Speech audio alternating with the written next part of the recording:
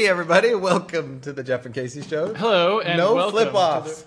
But that's how we start the show. No, I don't like that. that. Magic. That's part of the magic. I don't. Those I are don't magic like this. fingers. I don't like this. Magic fingers. Anyway, welcome to the Jeff and Casey Show. That's right. I feel like this is going to be another one of those days, if you will. Okay. Because you have decided that we are going to go head first back into the topic of programming, which always generates some kerfuffle. It generates kerfuffle. Okay.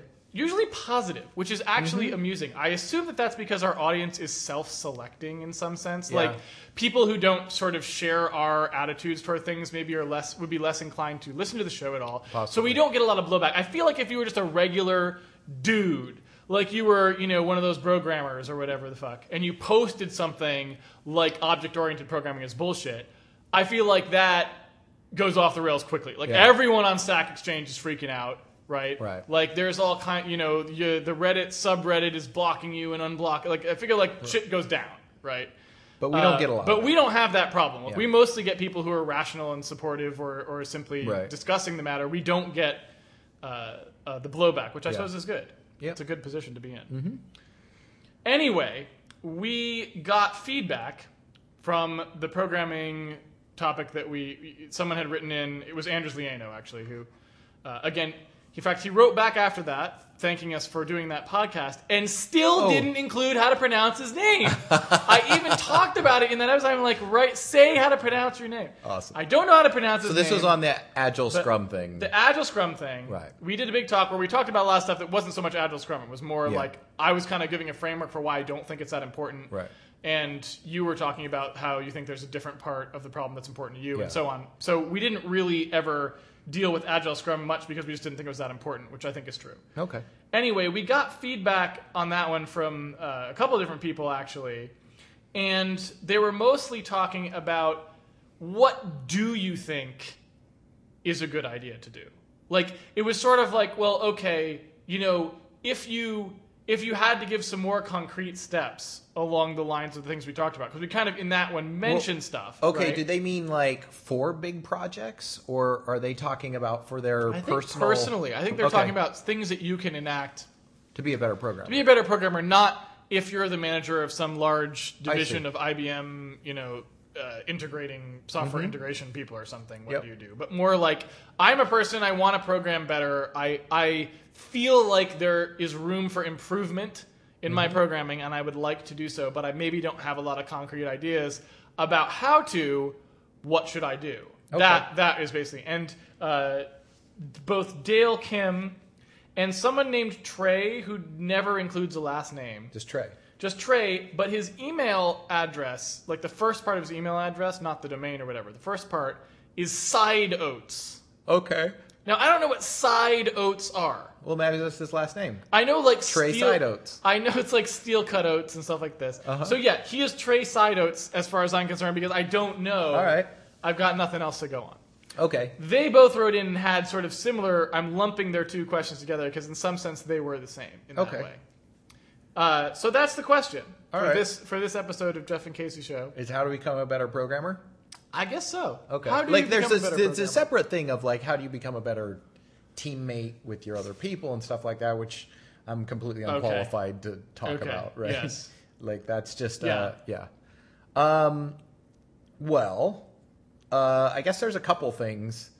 The biggest thing I think, and people aren't going to like this, but the biggest thing is, I think you just write a lot of code. Like the big, and if, and a lot of times that comes down to, there's just nothing that, interests me. And I'll just say the easiest thing there is just pick something small. Okay. Grab an iPhone game that's tiny and just replicate it. Just do it and don't fucking take sell it. Someone else's iPhone game. Just go and threes or whatever. Go do that whole process once and you'll learn a lot of stuff. In terms of how to become a better programmer, there's some weird kind of other things. Okay. Put your code out there for other people to look at. Oh. You'll get and try to write a library that But somebody what will might that use. do? If you put something out there like, oh, hey, here is my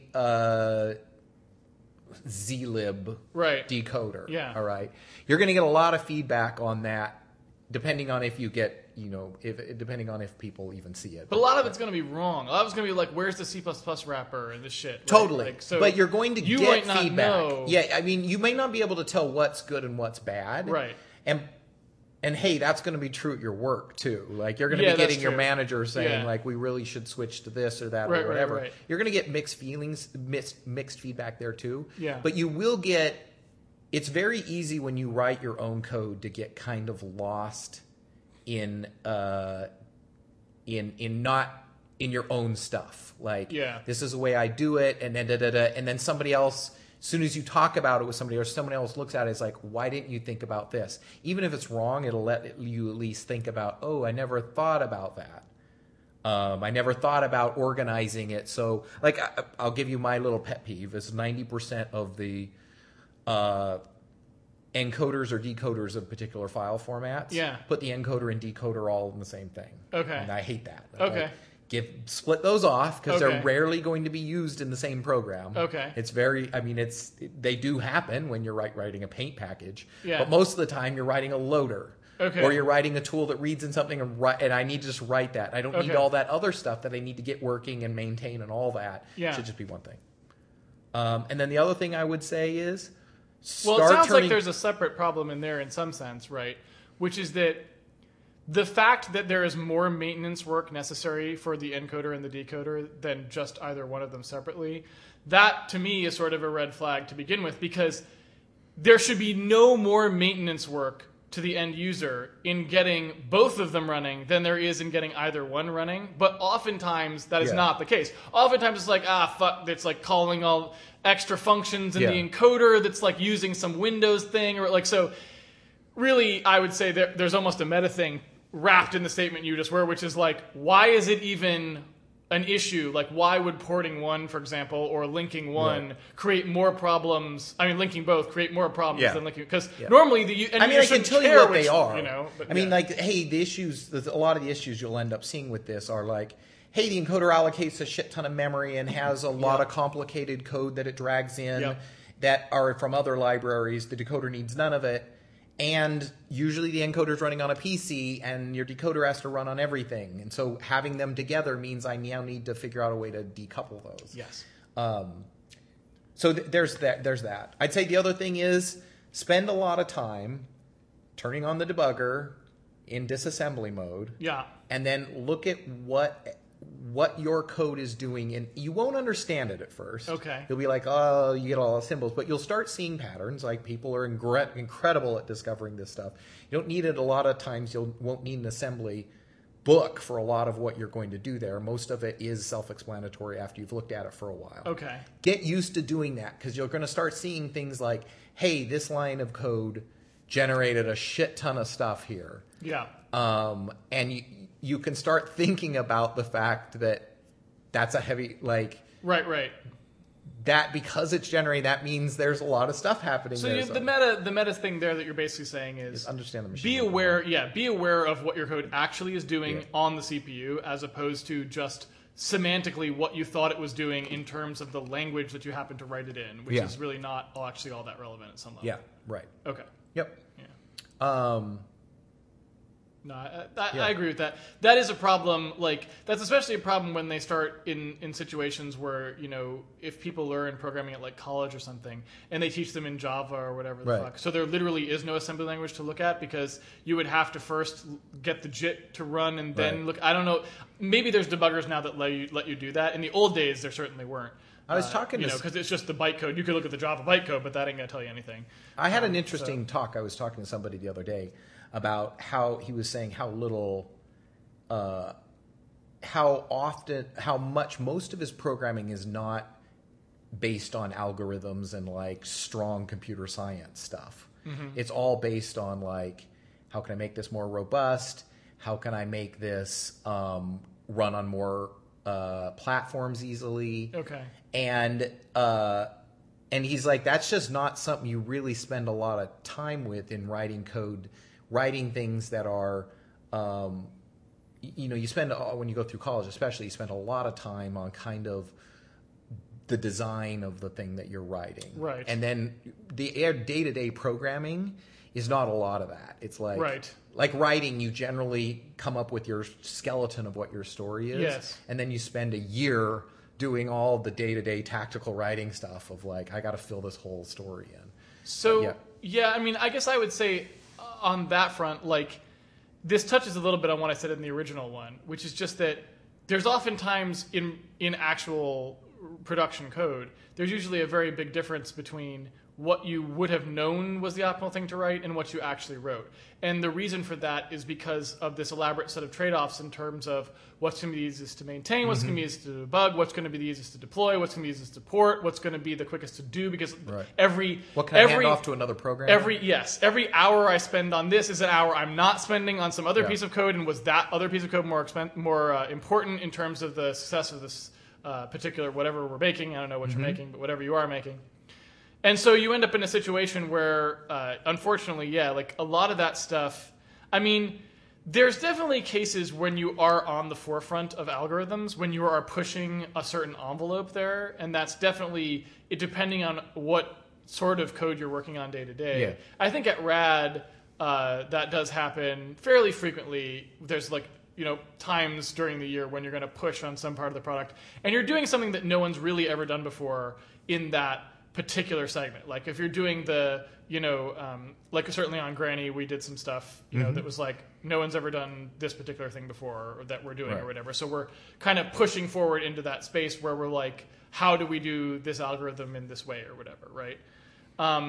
So occasionally that happens, but it is not the majority of what you do. That's more of what a researcher does at some level, So it is true that the vast majority of the work on the products that you do is the day-to-day. Yeah. How do you, and you're making a lot of, it's mostly about dealing with trade-offs and not about, like the optimal way to phrase this problem so that it ran in ON time with the, it'd be interesting if that was most of your job, but it's not. It's really not. And that's the thing you do, and you get probably a skewed perception of it, because if I'm going to go give a paper on like what did we do on Granny that was cool, I'm going to write up the new algorithm thing that we figured out that people hadn't done before because that's the paper. But that was 3 weeks of my year. Right. The rest of the year was all the mundane shit that makes this product actually function as a product. Right.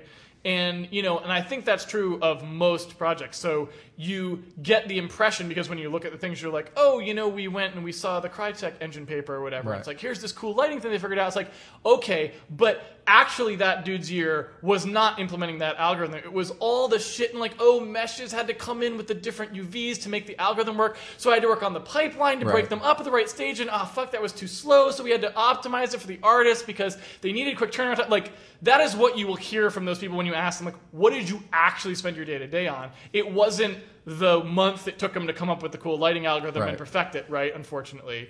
That was not, it was, those days were sparse, like we're interleaved with all this other shit. So anyway, but... Well, in programming, the other thing that's hard, just in terms of this subject anyway, is you have this thing where if you're being a good programmer is a separate thing than shipping products a lot of the time. So like you have this weird thing of you've shipped a product, but you might be ashamed of the code that's inside there. That happens a lot with if you're not, you probably aren't looking that hard. Like, I definitely have... So it is odd. I mean, that's a weird thing. Yes. It's like, I think filmmakers are comfortable with their film as it looks as being representative for the work that they did. Whereas we... You think so? I think so. They're mad that like we could have done better on that shot, or man, that's so ugly there. We didn't have the right lighting conditions. I think that they're critical. Okay. But we're critical of things that our end users don't see. Like, hey, okay, that's true. This app runs. It does everything. Right. It may even not have any bugs that people see, but I know underneath it's fucking there's bugs in there. Yeah. Disaster. There's shit going down. Yeah, I mean, it'd be like... I made a painting, but I happen to know that the painting was made with radioactive materials. Right. And is slowly deteriorating. Yeah. And you're just like, I hope enough people see this before the painting dissolves. Well, I definitely, it's interesting. I mean, so one thing I would say that you sort of that slipped in there too, that's worth emphasizing, is I feel like getting a single code base to compile on many platforms is definitely something you should do. Yeah, that's just like everyone should do that and get comfortable with doing that. At a minimum, right now, I always and you know I may end up. That's a really good point. Yeah. I may end up switching away from this a little bit just because, you know, I'm so sick of Microsoft that I may not even compile on them anymore most of the time. But I generally do stuff like, okay, my laptop is Linux and my desktop is Windows or something. Right. So that I'm always compiling and running correctly on at least 2 platforms all the time. That's a good point. And I feel like that's a good habit to get into. I wouldn't necessarily push it to an extreme because of the thing we talked about before, where nowadays a lot of platforms are just actively hostile. You will just waste a ton of time just trying to fucking get the build to execute on your iPhone or whatever the fuck because of the signing secret and all that stuff. But on any platform that's relatively open, on any platform that you can just write code to and run it, it is worth taking some time and going, I'm going to write a thing. And I am going to learn how to seamlessly deploy this code across many platforms in a way that isn't ugly. I'm going to take a look at that. And, you know, you need to sit down and go, what are the actual operating system services that this depends on? Let me isolate those out. Let me have a clean break so that there's just some files in a directory that's like, here are the different platform-specific files. There's the Win32 one, there's the iOS one, whatever. I've got them in a directory. And then there's another directory that's got just the code that compiles everywhere. And that's it should be 99% of your code. So that you just have the little, right? Right. Doing that is a good exercise because it will force you to think about an API boundary in a place where you can't really fake it. Like, every other time that you do an API design exercise, you can lie to yourself because there isn't some actual overarching thing. But you know when you're doing this exercise, if you start having a bunch of if-defs all throughout your code, like pound if Win32, you know you fucked up. Yeah. Right? So it's different when it won't fucking compile if you did the thing wrong versus, oh, this API isn't quite as good as it should be. Right? Right. So I think that's a good first step, and everyone should probably learn to do that. I take it for granted now because most people that I know just know how to do this. And I actually, the first thing that I worked on after I got out of high school was actually a project that ran on multiple platforms. And so I, right off the bat in the commercial industry, was sort of accultured into this boundary thing. And I feel like that was a very good experience of learning that is how something should work. Right. And that doesn't mean using Java or something that abstracts the differences. You want to think about different compilers, different tool chains. I want you different to pick, ways of, I want you to pick some situation where you are interfacing directly with the operating system so that you have to handle the wall off. I'm not talking about, I like downloaded Glut or something and it had a bunch of shit that I called and I don't know, it kind of worked. Like, not that. I'm talking about you directly call the operating system. And so I don't know if you can do stuff like that. I suspect you maybe can in Java. I'm not sure. But obviously in C, you can totally do this. So just do it in that or whatever the fuck. And do a Linux version, do a Windows version. Maybe do a Mac version. But unfortunately, the thing with doing a Mac version is you got to write an Objective-C. I don't feel like that should be part of the exercise. I don't give a shit about Objective-C. Fuck platform vendors that make you write in different languages. I don't care about them. So that's not part of the exercise. That's not interesting. That's drudge work that they're making you do because they don't care about you. Right. And so I was thinking more focus on the you getting a better programmer and doing that part. So I would say that that's probably a pretty good idea. Yeah. But anyway. And I mean, the advice I'm giving at least is very much about programming and not necessarily getting things done, which is a separate thing of like, hey, if you want to be a good programmer, unplug eventually every one of just those unplug the internet. Well, let's say you write That's something. tip number one. And you're like, I'm using this library, this library. Yeah. Slowly go try to write each one of those yourself so you understand hey, I didn't just cut and paste this code. I actually I actually wrote this. I understand it. I I think there's some things that just become good habits that you get into that you're forced into by limitations of the language too. So you try using something that's a little outside your skill set in terms of like C or instead of C++. Try to use something with some constraints because you'll think a little bit more about the fact of what's going on, right? So, yeah, and I guess the nice thing about C as well is it kind of is well suited to the thing you were saying before as well of looking at the assembly. Yeah. Because one of the nice That's true. One of the nice things about doing it in C, if you're doing this exercise in C and you were going to combine them, so I'm going to do the OS thing, right? Is C. So, in my opinion, C was the last time someone came up with a great language. Like, I'm just going to put that out there. Like, I have not seen a language after C that was great. Every language that's been after C has not been very good. Yeah. And that doesn't mean that I think that C is the best language to write everything in right now. Yeah. But what I mean is, for the problem domain that C was trying to tackle, they did an exceptionally good job. Yeah. And there's plenty of... I've heard the same thing about that Go is like that for tool sets separate. Like, when you're writing tools, it's supposed to be that good there, too. What do you mean by tools? Like, hey, if you're writing something where you're trying to just... When you're trying to get stuff done and actually be like, I just don't want to have to think about allocating memory for the string while I'm doing this and this. The standard place you'd use PHP or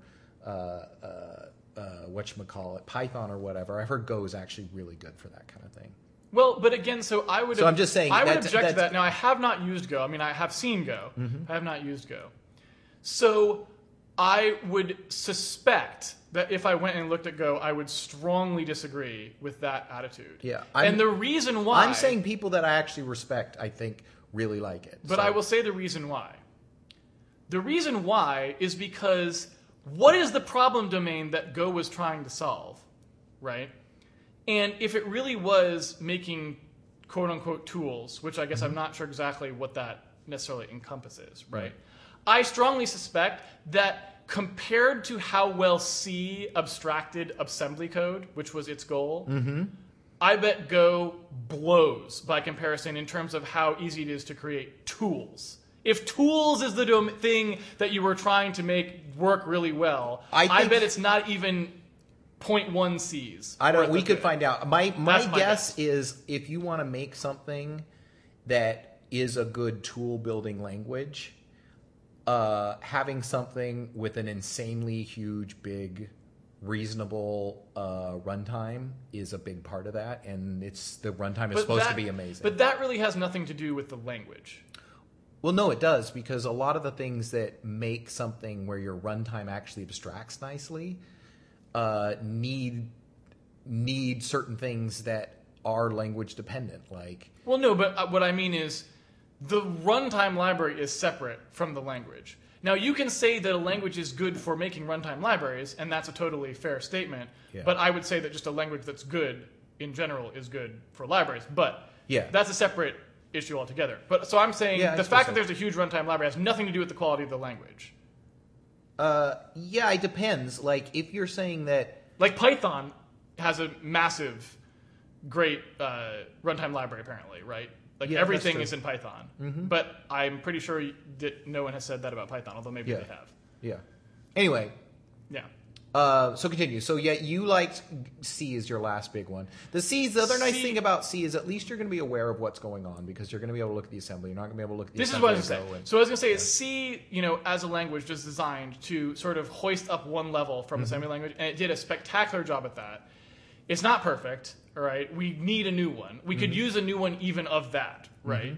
But whatever. And everything after that has pretty much been garbage, in my opinion. It has been things that get some distance along the trying to do shit, but it in no way approached the degree to which they were able to solve that problem elegantly. It just didn't even come close. Because there's so much that you would want to do. Like, let's say if you were writing a language for writing tools like that, I suspect I would immediately go, okay, this is a toy. Like, compared to how well C abstracted assembly for me, the readability gains, the ability to share code with it, to read to basically to write things and leverage the sorts of things that people were doing by hand in such a good way. I suspect that Go is nowhere close to the same leverage gain, is I guess what I'm saying, that ratchet. But there are ways I bet you could get that ratchet, and I don't think they got them. But we'll see. So my cursory inspection of Go, which when it first came out I read when they were sort of explaining it, like, here's what we have, I was like, this doesn't impress me at all. But, you know. Yeah. I would say the other I haven't thing, programmed in it, so I have to withhold judgment. I would also say what a big problem with Go. I didn't withhold judgment. I have to withhold final judgment. Final judgment, yeah. I would also say a big problem with Go is just the lack of really good debuggers. And that's a big part of being a programmer and being aware. They don't have that. You can't just. It's just GDB and whatever. I don't know if they have Visual Studio bindings yet, and I don't know how well you would think CGDB works with it. I have no idea. You'd think that, although I guess Google mostly use Kubuntu, right? That's the standard deployment. Or? Mostly Linux, as far as so then they can't run Visual Studio anyway. I'm sure they do have some people, but they go to crazy extents to like build other platforms with their server farms. So I know that by default it's not a lot. So anyway, but yeah, it is hard to. It's hard. I think it's hard to become a good programmer, personally, if you don't spend a little bit of time looking in the debugger, interacting with the code in this way, where you're watching the thing. Code. It's very often you can have code that runs perfectly fine, but you're really not aware of what it actually is doing until you step through manually and actually watch it happen. Yes. So I would agree with that, and I think C is a good language to do it in. Mm-hmm. It's simple to learn. Yeah. It's not a super complex language, right? It's simple to learn. Also you can call most operating systems from it now, and whatever. And and it's a good language. Yeah. Right. It'll also focus on you'll be writing stuff that is. It's not a great tool for writing tools and shipping stuff. It's totally possible, but it is slow going because, even doing something like getting a window up in Windows is actually a lot of C code. Right. But that's okay when you're just trying to we're talking about the exercise of becoming a better programmer. Yeah. Like having to grind through all that stuff and then think about the fact of, that's really ugly to create a window. How would I put that into a function to call that would bring up the window that also brought the window up on macOS? Yes, exactly. How would I do that? Is a good exercise. Right. Yeah. So if you don't already know how to do all these things and you haven't already gone through those experiences, those are definitely the baselines. Like, let's do that. So you're getting out of school or whatever and you haven't had the experiences, go do that stuff. Do it in C, see what the assembly is, understand what's going on, look at the difference between release and debug assembly, learn that shit, and do the abstraction layer, learn how to get that going, make it clean, make it nice and perfectly separated. Right. So you literally have in the code, in the shared code on the platforms, there's no hint of the lower level stuff that's being abstracted for you. Get all that stuff going, and that's all good. That's all kind of day one shit. Like that's the shit you should kind of just have under control. Yep. I think as things go forward, I would say there's a couple things to watch out for. So thing one is that your metric should always be what is the efficiency of this code in totality over its lifetime, right? A lot of times you see stuff and I can remember going way back. In fact, right before I went to RAD, I definitely had this problem where I didn't have a good critical filter for what people were saying was good programming. Right? Because I don't think about this at all now. It doesn't even enter my brain because I'm so past it. I'm so over it, if you will. But there was a time in my life where I definitely had this thing where, you'd read a book on how to program properly, Effective C++ by Scott Myers or something. These books are shit. That book doesn't have a single tip in there that will make you a better programmer. Not one. But I read those books and was like, oh, this is how good programmers program. They fucking put private and they put the operator equals in there so that people don't copy backs or something, right? And the thing is, basically, you have to kind of be you have to be the dude who figures out that the evangelical dude who says, like, you're healed, like, walk now, my child. Those are fucking snake oil salesmen. They're preachers who ask you for $1,000 to send you a prayer cloth. They don't know anything. They're just the people who have figured out how to make money selling shit about code. Mm-hmm. And what you need to do is you need to develop your own critical reasoning skills to look at things that people proffer or say worked well for them or that you should do, and figure out, would this actually save me programming time? Does this save programming complexity? Will this make my code more efficient in the long run? Will it make my code easier to debug? Will the amount of effort that I need to do this thing meet or exceed the level of debug? Because one of the things I see sometimes is they're like, great news, guys. We figured out this new programming technique that makes it so you won't have like this overwriting buffer bug or whatever. And it turns out that overwriting buffer bugs take you 6 hours to debug over the lifetime of your project. And this thing takes 7 days over the lifetime of your project doing, right? And a lot of C++ systems are like this. They spend a shit ton of time up front to save what was a tiny bit of work you would have been doing. And you're like, these don't add up, guys, right? And so that's... And if you're... And that might be different if you're writing stuff that's like security software or whatever. But if you're still at the point where you're thinking about... If you're writing security software and things like the string, string cat and string copy are the place where you have a lot of security problems, like just changing that stuff is not going to be all that important.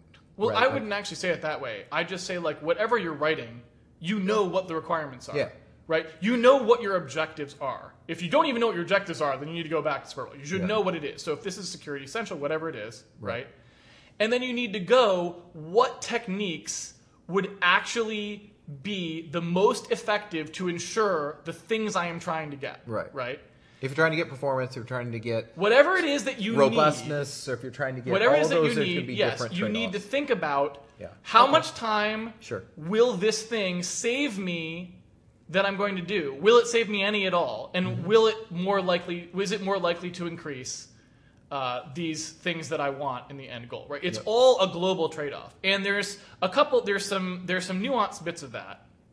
One that I have problems with a lot, and I try to be better about it now, but one that I typically have problems with a lot, is code mutates over time.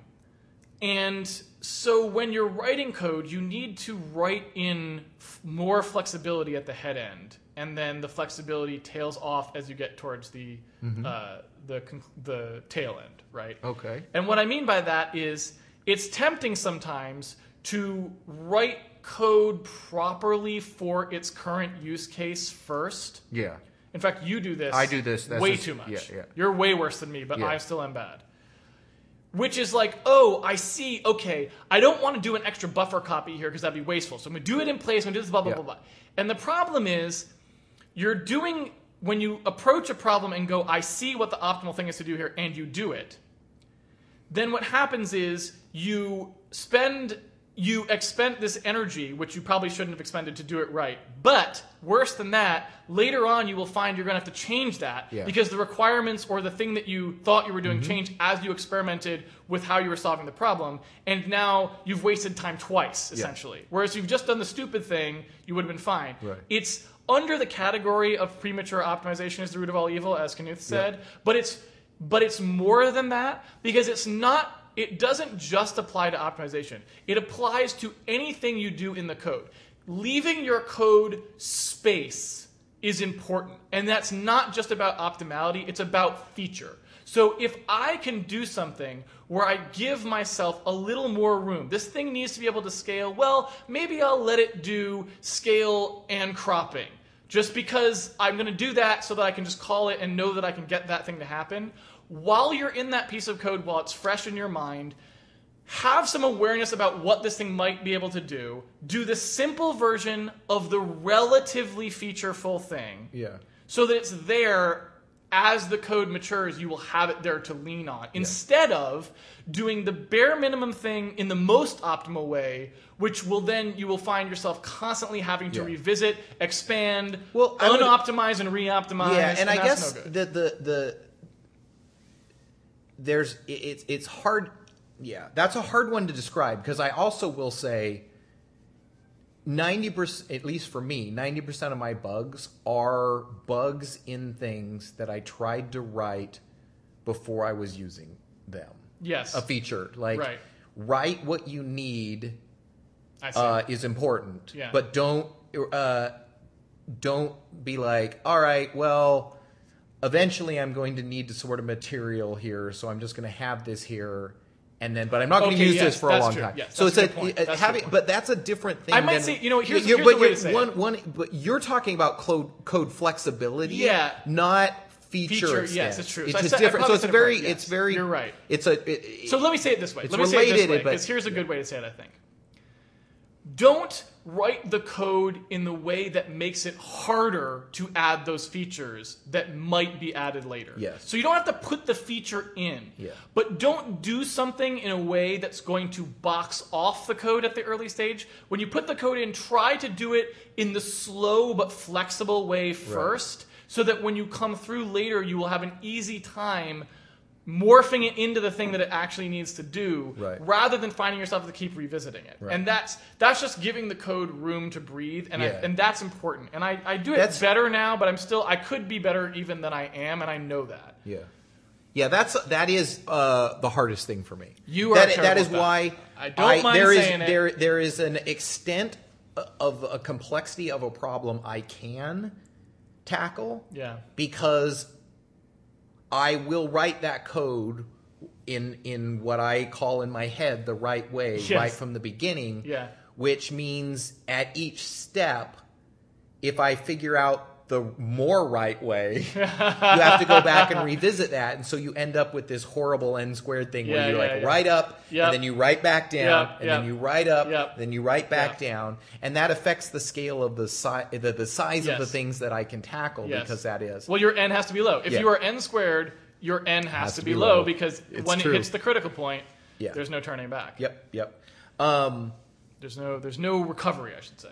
So, another thing people can think about when there is to become a bigger programmer is a bigger programmer, a better programmer. Let's say bigger. I like that. To be a bigger programmer. Jeff and Casey's guide to becoming a bigger programmer is be more systematic about the things that you fix.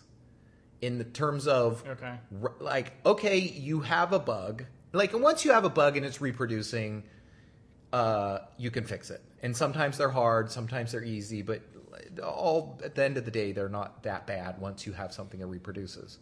But try to keep track over a couple months. What is the thing I keep getting bit by? Like, what are the problems that I keep getting bit by?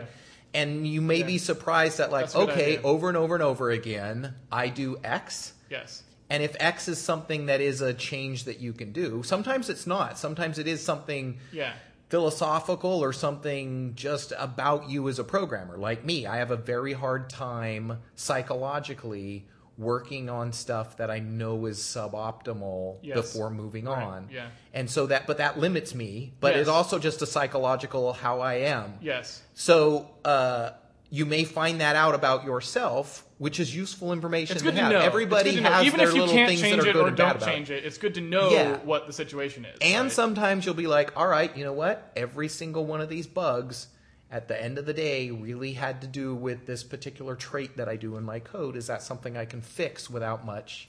And it also might be a case of aligning your priorities. Like, you do a good job of working on the kinds of problems where that isn't an issue, right? In some level. Mm-hmm. It's like, if you know that you have a certain psychological way that you program and you don't think you're going to fix it anytime soon, can you put yourself in a position where that is not a weakness? There's nothing wrong with that. Don't be a linebacker if you're a quarterback. Don't be right. Like, what's the most important thing at RAD is finding those things that people where their little superpower is and putting them in that place. So here's one thing that I will say. There's a bunch of stuff now. Having to try and kind of go back and unpack all of the things, pro tips or whatever. So there's a couple things that I'd say about coding. Looking back on the bug front that you just talked about, like what kind of bugs you have. So one thing that I've said often, and that is totally true, and I swear I'm not making this up in any way.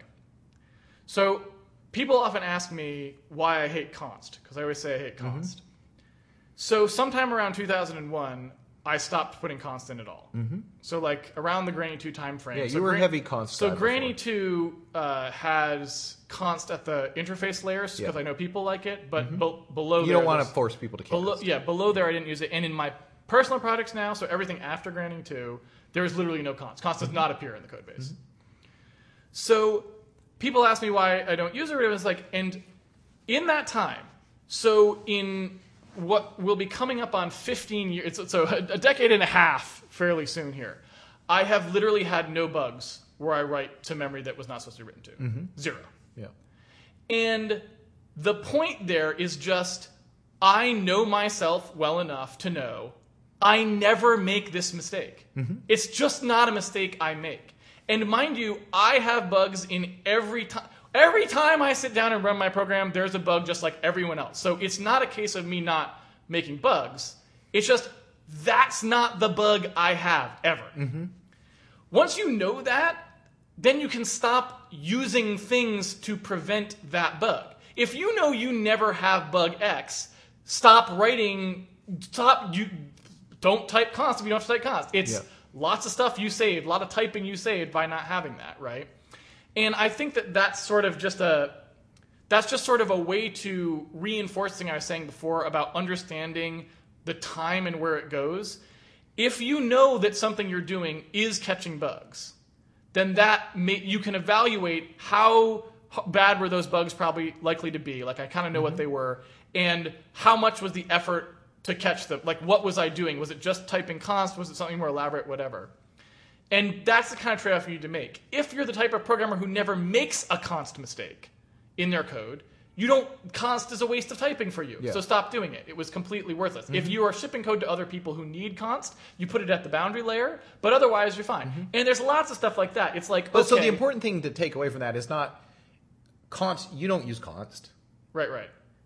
Because you know you've thought about this critically. Yes. And then for you it doesn't make exactly. Yeah. And that's what people should be thinking. It isn't necessarily like, a lot of these programming pearls and programming tips and all this are just like, here's a list of rules to follow. Right. Which is really not, programming's not like that. It's psychological not. And weird. Like, I do still use const in places, pretty much just for strings. Yeah. And it's almost like it's something for my fingers to do while I'm thinking about what to fill in the function with. It's like, it feels good in a way. Okay. Like, and I don't think it's ever fixed a bug, but it's part of the psychological part of like, what is the way that causes you to type stuff in? Okay. Yeah. And there's lots of things that are like that, but just think about those things. Like, I feel like for a lot of people, C++, the reason they use object and classes there is not necessarily because they like object orientation or because they necessarily get anything out of the vtables or anything. It's because it provides them a mental framework to start typing code in. Like, I type class, I type public, and then I do it's like it's one of these ways to jumpstart your typing. If that's what it takes, it's what it takes. It's just use what you do, and then think about what you're doing. And artists are better about this than programmers are. Right, they have a artists process. Are thinking about their process. First all I the do time. this, and then I do that, and that produces grass. Right. That looks good, or whatever. Right. And they evaluate after, like, I didn't like the way they're a little bit more fluid than we are. Well, and the other thing that I would say is on the flip side of that const thing. So let's say I was the opposite kind of programmer, where I'm always fucking getting it wrong. Like I'm always writing to shit that shouldn't be written to, and whatever. That's my thing. Yep. Then what I would do is I would literally, my default method of coding would be that I would have memprotect shit going, like when I build and debug, it would like memprotect it out the ass. Yeah. Like everything would be getting its own pages. I would be memprotecting and unprotecting on entries that exit the function. Like I would design my programming style around catching this bug because I know that it is my worst bug. Right. And I have it all the time and it's hard to detect because that would be writing to the memory you shouldn't be writing to, but that doesn't cause a crash. Like it's not null pointers. I'm talking about like I wasn't supposed to modify the structure. If for some reason that's a problem you're having a lot, then you want to structure your coding style around not having that bug. And so I do stuff like that all the time. Like, for example, I do clear to zero a lot, which is inefficient. Mm-hmm. You shouldn't be clearing to zero, right? But my way that I always code now is everything always gets cleared to zero, period. And then if I find that I need speed back, I will go at the end and do just the init that I need, right? Because I find there's a lot less bugs if everything's always zero. Mm-hmm. Because the thing runs the same at all times. And in fact, there's good backup data that this is a common problem too, because like a lot of studies have been shown across large code bases. Microsoft Word had one, I think, where they're just like, uninitialized variables is a massive source of bugs. And I'm like, you know what? We can eliminate that right now. Mm-hmm. Done. The system always returns zeroed memory. Yep. All members are required to be zero at the start. Stack's hard. What? The stack's shitty. I still get uninitialized you do have stack problems. Stack. That's true. You do have the stack problem.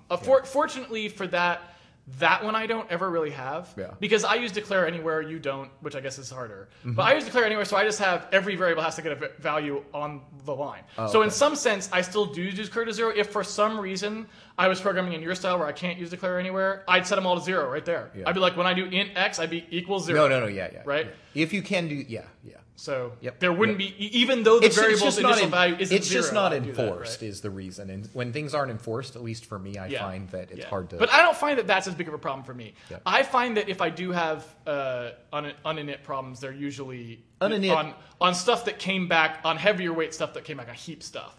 So I just say that shit gets cleared. I don't have a lot of init issues personally. That's not usually the one. I have stuff all the time where you're like, this code path does do an init, and this other one didn't. Okay. And now you're like, oops, all of a sudden, why is this? That happens all the time, but that init doesn't usually help that. So I'm fine with that. Like I just was using that as an illustration that it's not like I'm like, oh, you got to get rid of everything. It's like, no.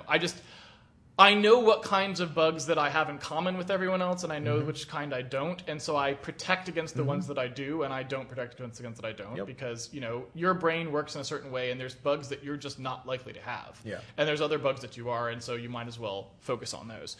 There's another good thing that people can do, I think, that is useful in terms of getting better too, and that is when you work with somebody else on a project. When you're working on their stuff, follow their style. Just don't hey, if you're in here and you're on this project, just go do when you edit their files, use everything the same way. Try to use their case, try to use their weird way of doing it, try to just just do that. Not because it's better, or not even necessarily because you'll learn something from it, but keeping the flexibility of this is why I know why my style is better. This is it. Normally, when you're looking at your own code, it's very hard to analyze. Why is this code sucky? Right? I wrote this. I did this. I know exactly how this works. Okay. It's a set of ifs. It's very. I can think about it. I don't have to analyze it in a way. I just, because it's all right there. It's in my personal I'm not sure flavor. I follow you. What's a better way to say it? I don't know.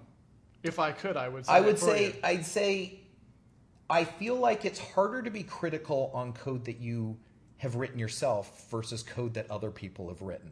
Okay. When you look at somebody else's code, it's very easy to go, here's where I think my mind is ambiguous on why is this after this? Why do you do this check here and then do this other piece of code here when this piece of code really belongs with this one? Why is there this clause in the middle of this? And you're like, well, that really should be up there with the other thing. Okay.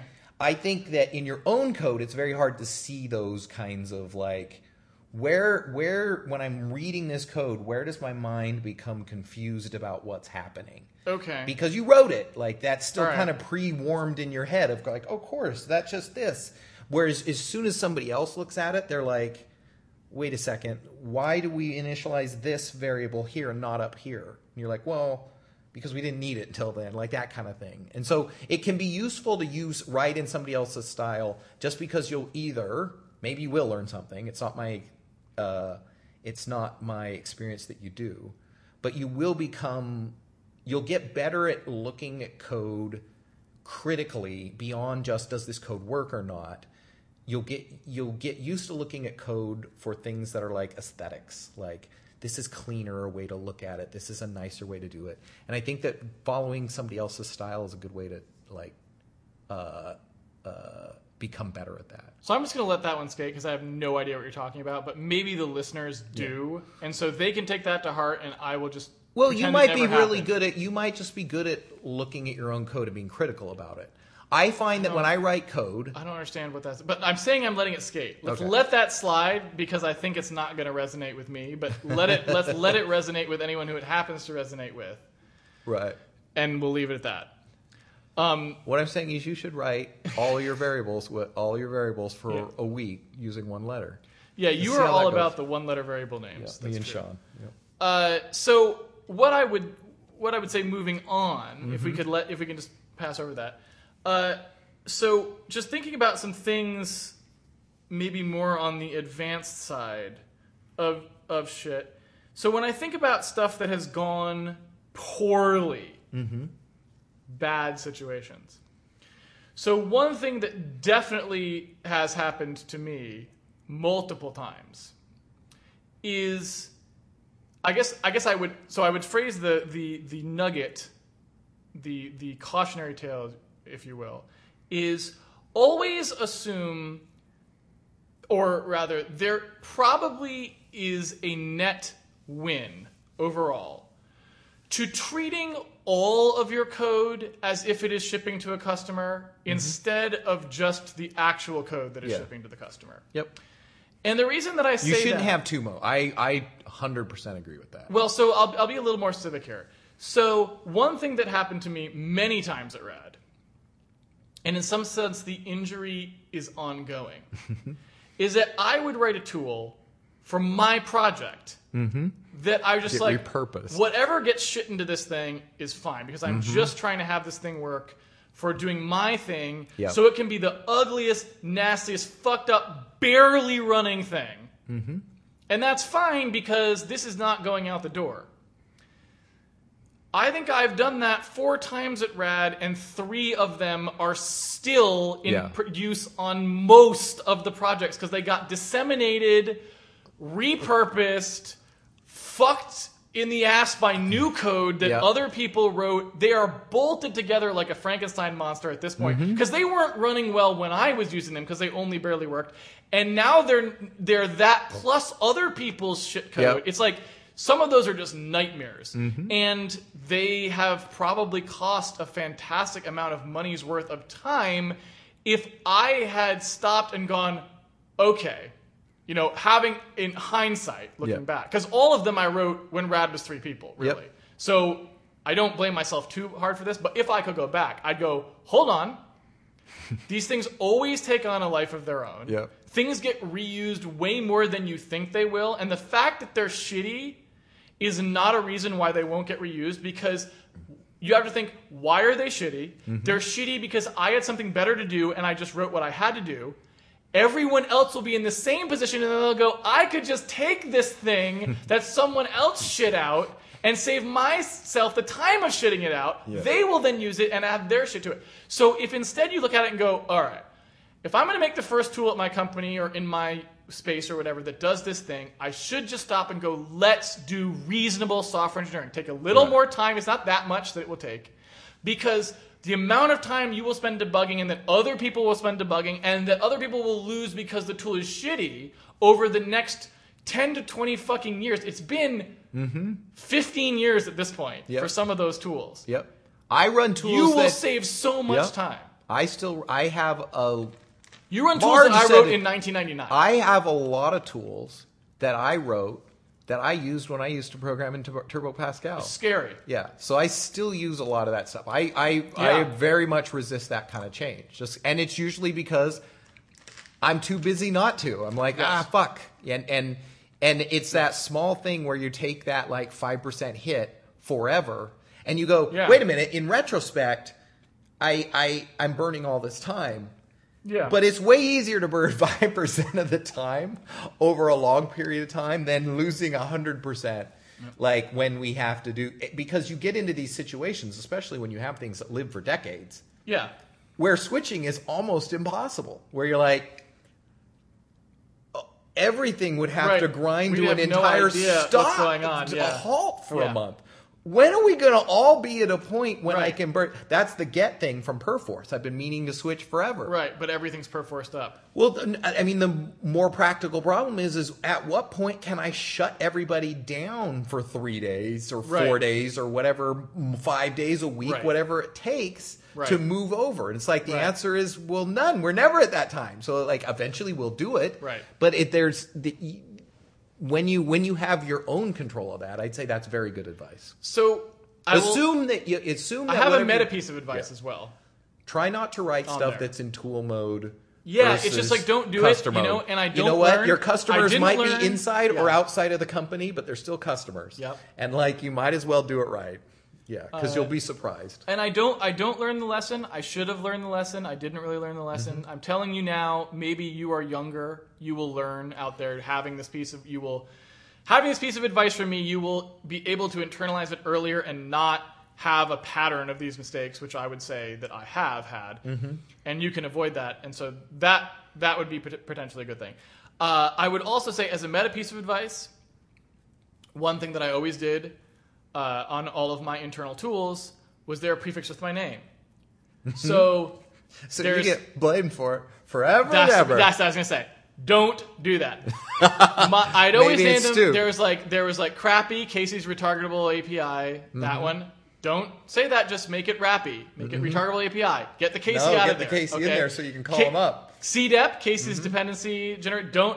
Nope, it's just DEP now, right? Take the C off the front of your tool, because then when someone's like, what is this garbage, I can be like, I think Jeff wrote that or whatever, right? I can there's a plausible deniability that happens. And now the other thing you can do if you want to take it to the next level, and I don't know that you do, but if you do, put somebody else's name. Someone else's name. Oh, that's awesome. Right? I could have called them Jirappy or JDEP.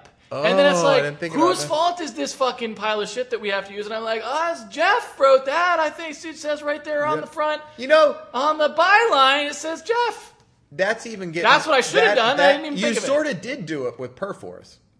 Do you remember why? Yes, but it was accident. No, it wasn't volitional. The initial depot was rad, but then we didn't like the layouts, and I was like, this sucks. And you're like, let me make a new depot. No, that's not what it was. And it's called Jeff R. That's not what it was. What? What happened was when we originally were going to use Perforce, we tried initially going the way that Jay had done it at Valve, where each person has their own repository. Oh, right. So there was a KCM and a Jeff R and whatever, right? Yeah, and but then it was like, the fucking Perforce is such a piece of shit that it made it that impossible. It's like, fuck it. There's just one. Right. And then we were like, so I just deleted mine, moved all my stuff to Jeff R. I mean, I didn't do it on purpose. It was just, that was the... I was like, well, I'm not going to be at the company forever. It's your company. You will. So I'm like, it might as well be Jeff R. So it's not 30 years down the road, Case doesn't work here anymore, and it's KCM is the master repository. I felt I made the logical decision. Yeah. I get screwed with the master Jeff R, which is my name, because it started out... That's your fucking fault. But it started as, this is the CDEP master for Jeff. Yes. And then somewhere along the line, everybody's But that is your fucking fault. No, it is. But Master Jeff R is your fault. We don't need to bring the listeners into that. They don't need to know Master Jeff R. CDEP and Master Jeff R. If you had to go, like, when you and I go up to Programmer Heaven and we're at the gates and they're like deciding whether to let you in, all the rest of the shit that we may have done right, that's not going to be what gets focused on. They're going to bring up Let's talk about CDEP. And they're going to be like, what is this? And I'm going to be like, it's his fault. You're going to be like pointing at me going, it's his fault. And they're going to send both of us down to Programmer Heaven for that. That is true. Yeah. Anyway, so moving on. Yeah, so I think those are generally the case. And I would say that probably extends to code to a larger extent as well, which is there is an overhead. Code in some sense, when you think about code is definitely a language, and I think it occupies language skills sorts of parts of your brain. Like, there's a lot of words and things and semantics, and these semantics are fluid in the fact that they're constantly getting redefined. And what I mean by that is if you look at what you do on a daily basis, when you're moving into a new code area, you got to write this thing, got to write this image loader or whatever the fuck. What you are doing when you design an API and when you functionally decompose that space, when you make the code and you make the thing, you are essentially coming up with a new set of semantics for that thing. How do I say I want to load the image? What comes back from that? What can I pass that to? What is the grammar of this new thing that I have made? It is all very linguistic in that way. There are things that do and don't sound right, and some of them are not rigid. It's not science. It's a very fluid thing that's much more like language going on there, I think. And I feel like what happens a lot there is very much like, I was in Britain for a few weeks and I kind of picked up a little bit of an accent. Like, there's this sort of thing that happens was when you are working in a particular piece of code, your brain is warm to that semantics, those rules, how things work in there, how the code works. You are familiar with a lot of what the functions actually do at a low level. You have a lot of ability to make quick progress without making mistakes. And when you go work on some other piece of code for a few months, that becomes more stale. Now, if you're a good programmer, I think most good programmers, it doesn't become too stale. It's not like you're going to go back there and go, I have no idea how this thing works. I don't know what I'm looking at. Because usually your style is very consistent and you did things. Good programmers tend to be very meticulous and repetitive about how they structure things. So your brain always has this bit of information that's how I structure things. And when you come back, you will see and you'll go, oh, okay, this probably worked like this probably worked like that, because that's the way I would have written it, blah, blah, blah. But there are some things you will forget. You are not as ready to speak that language fluently. You're a little bit hindered from when you were at your peak. Yep. And so the thing that I want to emphasize there is sometimes you have to respect the trade-off. I think if John Blow were here and he had the third microphone, he would say something like, always do the simplest thing or always do the minimal thing and move on. And what I would say is I take a position a little further to the, down than that. I think that there is a cost to always doing the simplest thing and moving on and revisiting later when you need to go. And the reason for that is because there is this paging in cost that because it takes time to get back up to the same level of fluency with any particular piece of code that has any level of complexity, you will introduce more bugs. You will be slower at doing what you're doing. You will end up rewriting something that didn't need to be written because you didn't realize there was an easier way to do it because you weren't all paged in. And so I think that when I look over my history in programming, I think there are definitely a number of times when I did that lazy evaluation process, which is a good idea. It's not, you don't want to over-engineer. But a lot of times I feel like if I'd just gone, no, okay, this is a pretty core thing. Let's do it right and hard right here and get it so that this is bulletproof. Slap a regression test on there. Make this a pretty solid thing as if I were shipping it as an SDK. Make that call. And so I guess what I would say is as you get to be a better programmer, I don't think you want to fall rigidly into one or the other camps there. I think you want to think about it. That's, I guess, why I say that I would disagree with John on that. But maybe I wouldn't. I don't know. I don't want to speak for him. But I know he's said this publicly and stuff. My opinion on that is you want to make judgment calls. You want to get good at making judgment calls about when is the most efficient time to do work. Because if I can say I'm going to spend another week on this thing and really get it solid and good as a real thing, that's oftentimes a good idea.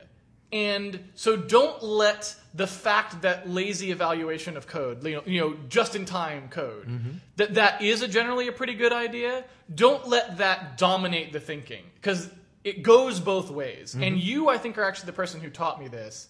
We've had this discussion before, where you're like, you should do it right. When you know you need something, do it right.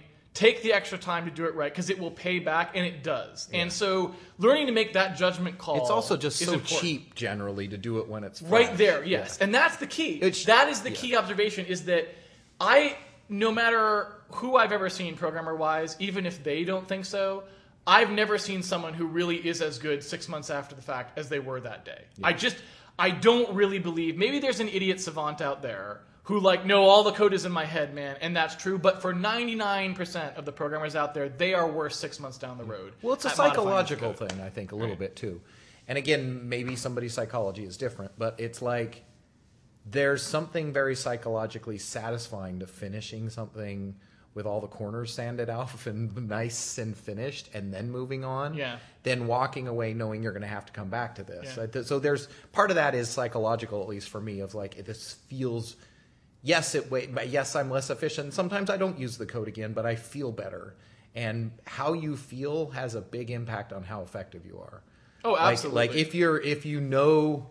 That's the bigger cost of shitty code than bugs. And if you're constantly walking on jank all the time definitely has a psychological cost as well. Because even if somehow the total time cost didn't work out to be different, the not having to constantly stop and revisit a piece of code to fix a bug in it or add a thing that you didn't do. That just-in-time interruption definitely has a psychological toll, I think, probably to it for different people. And so assessing that is also part of that problem. But just so being aware of that, I think, is probably a pretty good idea. And I think I say the linguistic thing, and I really do mean it at some level, because I don't know if anyone's... That's an interesting way to think about it. I don't know if anyone's ever had this, but... I think about... I'll give you a concrete example. Yeah. But you can keep going if you want to finish that. So I'll give you a concrete example. And I'm hoping this will resonate with some people. I think it will. So when I come back to a piece of code, and you have to internalize this in your head. So I write a lot of code. Mm-hmm. There's a file, let's say, it might be 5,000 lines of code, right? That's one of multiple files in a system, potentially, that I'm working with, right? Mm-hmm. So we have, tens of thousands of lines of code that are relevant to maybe something that you're doing. When you come back to that, you can tell, not just in a theoretical sense, but in a practical sense, it would take hours for you to even read it all. Yeah, right. Okay? So just stating the obvious, you're not going to read 6 articles, 6 magazine articles worth of text in 15 minutes. It's not going to happen, right? And so what I feel like sometimes, I'll come back to code I haven't seen in quite some time. And I look at the file, and what I realize is it's like gibberish on the page, that first second. I don't know if you think about this, try it sometime. Go back to code you wrote a year ago or something. Open it up, it's like gibberish on the page. You look at it, and it's almost like my brain's like, I don't even know what I'm looking at some level, right? Work with the code for a few hours, and all of a sudden, it's like you know everything, you just know everything that's in there. It's like there's thousands of lines you aren't even seeing, and you even have a sense in your brain, at least I do, that they're there even though they're off the screen. And do you know what I mean? It's like there really is, I feel like, it's like coming back to a book again. And there really is this thing about your brain really does generate this whole model of the thing that doesn't persist. It doesn't persist fully. And you come back to something and it's cold, and it really is just a bunch of text on a page that you can't read very quickly. And then when you get back to it, you think you're looking at your code, you're not reading your code. You knew the code already. You're seeing little bits of it, and your brain is immediately knowing what that for loop does. It didn't read every bit of the for loop. It just knew what the fucking for loop did. Right. And it's important to appreciate that, because if you don't stop and think about that, you may think that really what you're doing is just looking at the code. And I could look at this code now or look at it later, and I'm still looking at the for loop. It's like, no. One time you were looking at the literal symbols on the page, parsing them, figuring out what they meant, building a model of it. And the other time, a day later, 2 days later, whatever it is, after working with this code for some time, you just fucking know. And your brain accessed the thing that's like that for loop, and you knew everything it did, right? Right. At least if you're a good programmer, you did. That's how I feel. I don't know. Maybe you don't have that feeling. I don't know. That's for me, mine, the way...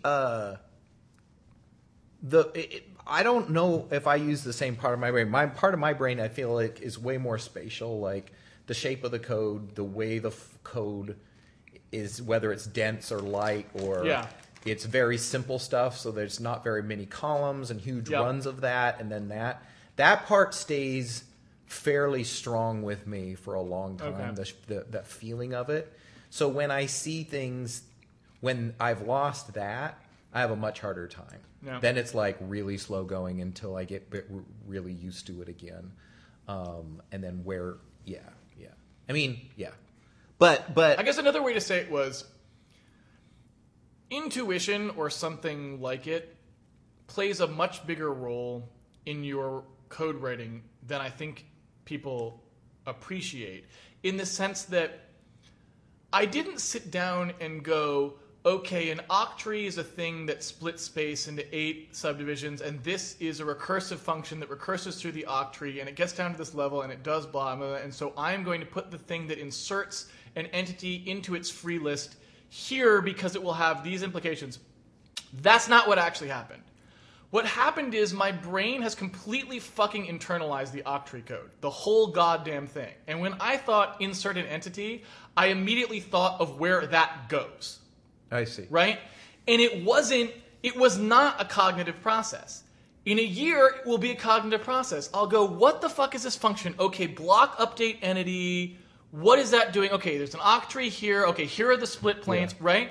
And like, so the modifying of that octree code after the week that I wrote it, in the week that I wrote it, it's all just, it's instant. It's like I just know where everything goes and what everything does, and I don't have to think about it, right? Whereas after that's not the thing I've been working on for several months, and I've had no interaction with the code, when I come back there, yeah, I still know how a fucking octree works. I may even know how I wrote this octree. But I don't just immediately know. And like I said, it's almost spatial. It's like, that's right here in the file. Yeah. Like, I could fucking point to it if you gave me, like, a big listing on a wall. I'd be like, it's over here. Yeah. Right? And it's that brain, that huge acceleration neural structure that you built in your brain, that it doesn't last. It doesn't stay intact. It goes away a little bit, at least for me. Well, I also find that for me, I'm constantly mapping what I'm doing onto my set of shapes. Like, this is one of those. Yeah. And then if I have that to hang on, then I usually have a good way to get started and getting to work. But yeah, again, that could be completely personal. But yeah. Well, I tend to work on larger code bases. Mm-hmm. So you're also you tend to also work on a lot of different things. Where I tend to refine. But so that's why I do tend to lean on semantics a little bit harder, because I need a lot of names to sort things through. Yes. Whereas if you have a lot lesser names and a lot more operational stuff going on inside those fewer names, then then you're talking more about the bodies of functions and less about the functions. And at that point, you tend to be more spatial, because there is no name for a line of code. Right. There's just a line of code. It doesn't have a name. Well, unless you're one of the people who puts a label every line. Right. There is no name for a line of code, and so at that point you are definitely spatial. And I'm that way too inside the code. Yeah. I can see it. It's like, oh, here's the lines that do the thing. Your brain immediately goes, that's what it is. So I do agree. It's absolutely a spatial thing. But then sometimes as you get bigger and bigger, semantic, you got to start being linguistic about that sort of thing as well. But yep. Either way. Yeah. So I don't know. Trying to think of other things that maybe we haven't touched on. Coding things that people, if I had to say right now, I feel like this is why I think I was talking about this on the previous podcast. I feel like right now, the reason that I emphasize the tools and the language problems a lot is because I feel like at this point, I can identify a lot of things that I do poorly day to day when I code. And I realistically just don't think they're going to get any better without tools, right? Like, I feel like I've made the trade-offs I can make with the languages and tools that I had, and the problems, when I hand something off to someone, I'm like, yeah, I know why this was shitty, or I know what the problems are with this, and I just didn't feel like it would be an efficient use of my time to have done this better. Like, I feel like I made good decisions about the trade-offs of time versus what was going on given the constraints I had. And that includes experimentation. Like, sometimes I build experimentation into the project, which means it's not as good as it could have been if I didn't experiment with new system X, right? So all of that is true. Mm-hmm. But in general, I feel like, nope, it's like I pretty much handed off something that was the most efficient I could have done in this time period. But there's all these fucking problems with it that I can immediately identify. So I am very far from being able to hand something off and go, no, I think it's all done right. Right? And, with Granny, I hit some more higher levels of that because I worked on it for many years and it kept getting refined and refined. So I can say, there's a lot of parts of this that I think are done really right or something like that. Whereas things where I did for a month or two, it's no, they didn't have that kind of refinement, they didn't whatever. But on the whole, I would say my day-to-day programming has gotten pretty efficient in terms of the trade-offs, but the problem is it's only gotten efficient in terms of the trade-offs, right? It's my code didn't get all that great. My trade-off balancing, I think, got great. If you had to say, what makes a great programmer these days, it's not the fact that the code was great. The code's better maybe than a non-great programmer's code, but it's better because they made the trade-offs right. They did the trade-offs as good as they could. And what I'm more interested in now at looking at and going is most programmers I know would probably say the same thing. They wouldn't be oh yeah, this, I shipped this game and whatever, I shipped this thing and man, the code is so good. There's nothing I could have fixed about it. It's nobody says that. No one's going to say that to me. They maybe have certain parts that they're yeah, I spent some time and it's really great. This one part is really great. The rest of it, they're going to be nah, it's fucked up. I could have made this better. I could have done this. This part's slow. This was sloppy, whatever. Just like I'm going to say about whatever thing I do. And so what interests me more going forward is hey, what can we do to start eating away at that part? What can we do that's what can we do that starts allowing programmers who have hit the wall in terms of the trade-off efficiency? So we know these people could go, take 10 years to write this piece of code that you wrote in 2 months.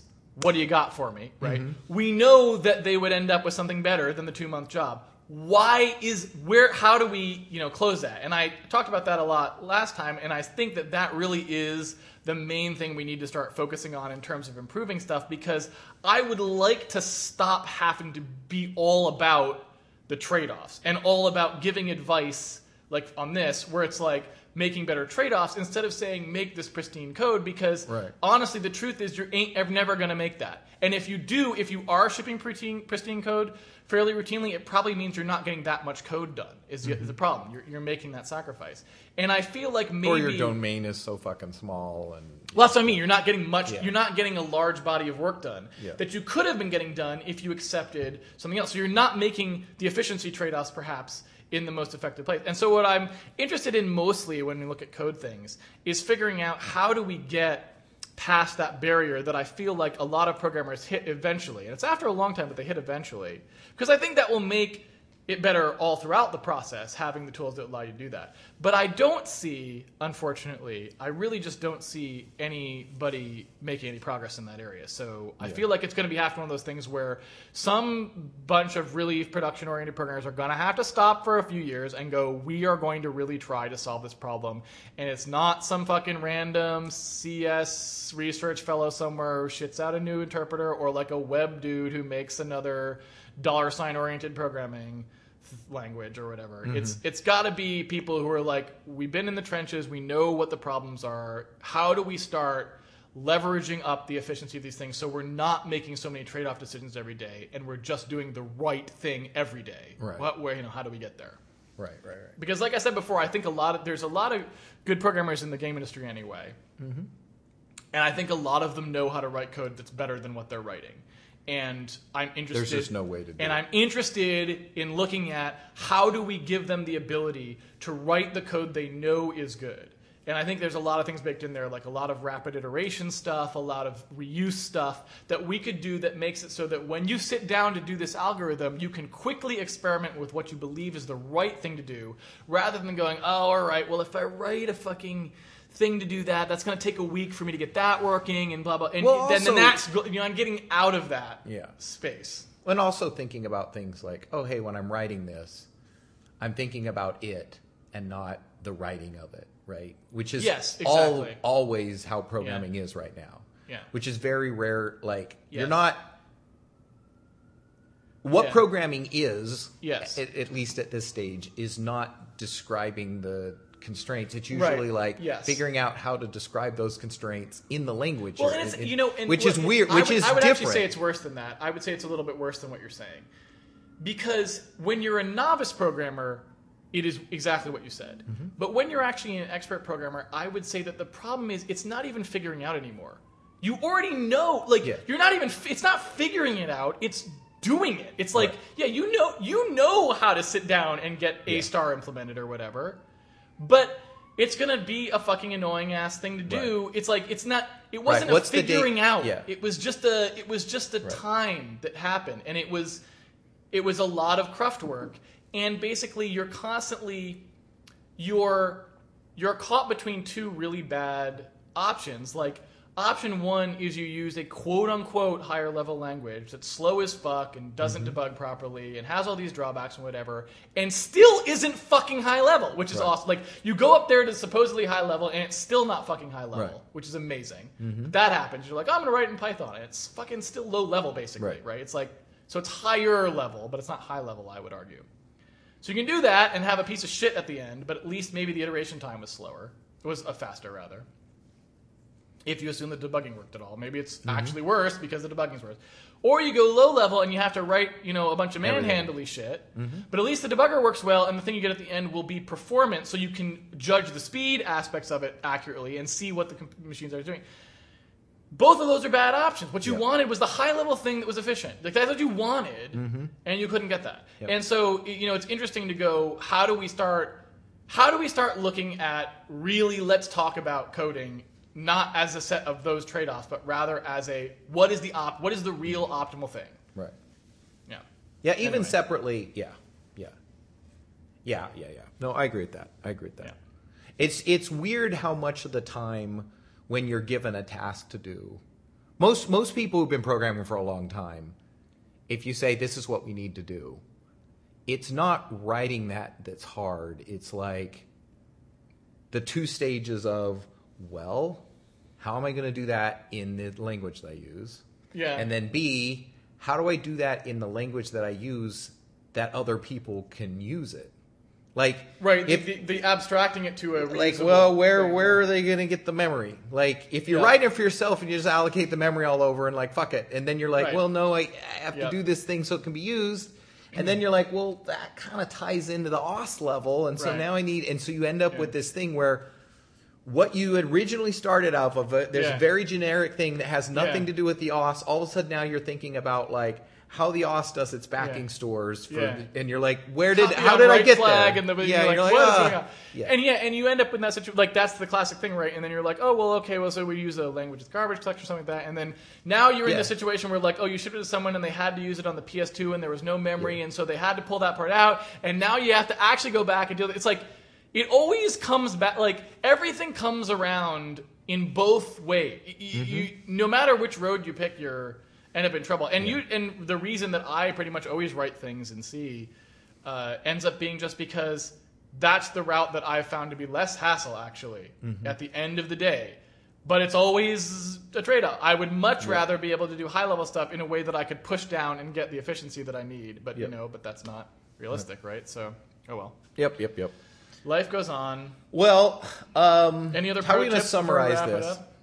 Well, I think this is it was a discussion about things I think we listed a number of things that there's no list in terms of there's no magic bullets. There's thinking about the code you write. Yeah. Thinking about, hey, I got nothing done today. Why was that?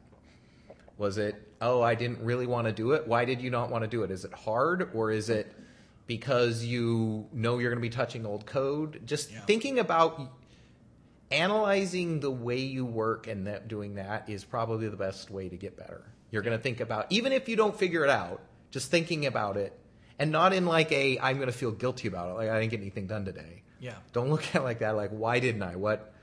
You really didn't want to write this? Why is that? What about this problem is bad? Like, and that's not to fix that problem. It's just to be thinking about getting used to analyzing the way you do things, and then figuring out, you'll find out a lot about how you actually work that way, I think. Yeah. Anyway. All right. No, I got nothing else, I don't think. Nothing. I mean, I'm sure there's 100 things I'll think of since we did this on the fly, but... that's true. Yeah. Well, I guess we could also say, as sort of a semi-point of reference, so I will also point out that reevaluating how you're doing things frequently is definitely also important in the sense, like, for example, I used to use a lot of C++ before I came to RAD, and at some point during the end of Granny 1 and when I started Granny 2, I'm not sure why I decided to do it, but I think it was just having the fact that people at RAD were more C-ish, and you were definitely like a straight C dude. I mean, you didn't even compile in CPP. Yeah. Right? Yeah, still don't. You use CPPs. I you use have CPPs. Declare Anywhere. Yeah. Well, I use CPPs for a couple of things. I use Declare Anywhere, and I also will sometimes use Constructor Destructor for automatic like profile counters and stuff like that that do in and outs. Like, so I will use a few features now and again, but I just don't ever really use any C++ quote unquote design patterns. Yeah. So yeah, I mean, I see nothing wrong That's with using C++ features if you know why you're using them and they were a good idea. Totally fine. I just don't like the oh yeah, we have person class that and then employee inherits from the person class, and you're like, nope, don't do that. Don't just stop that. So anyway, but yeah, I would say I used to do a lot of that, and then Granny 2 I tried. What I did was I said, well, okay. I use a ton of C++ here. There's templates in the math library all over the place and handles, and there's classes and all this shit in Granny 1. And I'm like, for Granny 2, I'm going to start with C, and I'm going to see what C++ features I start to type in. And instead of typing them, I'm going to try doing them without them and see what it ends up looking like. I just decided, let's see what C looks like versus C++ for a number of things. Because when I grew up, I only programmed C. I didn't have a C++ background at all. And so it was really after I got out of high school that I started programming C++, and I programmed that for about 5 years before I came to RAD, and then And what I found was that it wasn't good at all. I was like, everything got better when I stopped using C++. It was just like, it's just better, period. Like, all these things, inheritance, classes, templates, they are just worse. Like, not a little bit worse, not some of them are worse and some of them are better. They are actually just all worse. And I was like, all of these patterns that I used in C are better. They're more stable, easier to debug, faster, more, like everything was better. So I was like, okay, I answered that question for myself. I now know fairly definitively that C++ is ass, and I'm not going to use it anymore. And so at some level, and the const was similarly. At some point I was like, why the fuck am I typing this? I'm like, has it ever caught a bug? And I was like, I can't think of any time it ever caused a bug. I'm going to stop typing const, and the first time I hit a bug, I will reevaluate. And I never hit a bug to this day. And so I think those are important things to do, because you can get into situations where you're doing something habitually, and if you never stop to reevaluate that and go, is this actually a good programming practice? And if you can't figure out a way to measure it, that should be a red flag too. Like, you should be able to think about what makes this code good or bad. If you don't even know that, then you need to go back to square one and start thinking about it. How can I tell if my code is good or not? Because that's important right there. You need to know, when you look at this stuff, whether it's producing better code, you need to think about what that means. Because if your entire conception of what is good or bad code is like people have told you to put stuff in the private section of the whatever, and that's the way you're thinking, like rules that someone said that some programmer told you to do, you need to get past that right away and go, what is actually causing code to go out the door well? What am I actually having bugs on? What am I actually taking time to fix later? Right. What you need to start looking at actual results-driven evaluation of your code. And until you get to that point, you really can't do anything else. So that's definitely a thing to think about. So that's probably a good final tip. Results-driven. It sounds like something Don Matrix says on the Zynga thing. We are a results-driven company driving customer values. Efficiency with our employee robustness. Yes. Towards a better tomorrow. Do you have any idea what any of those words meant? He's like, nope. I think he knows what all the words mean, but he's using them skillfully to avoid saying anything specific, right? Because that is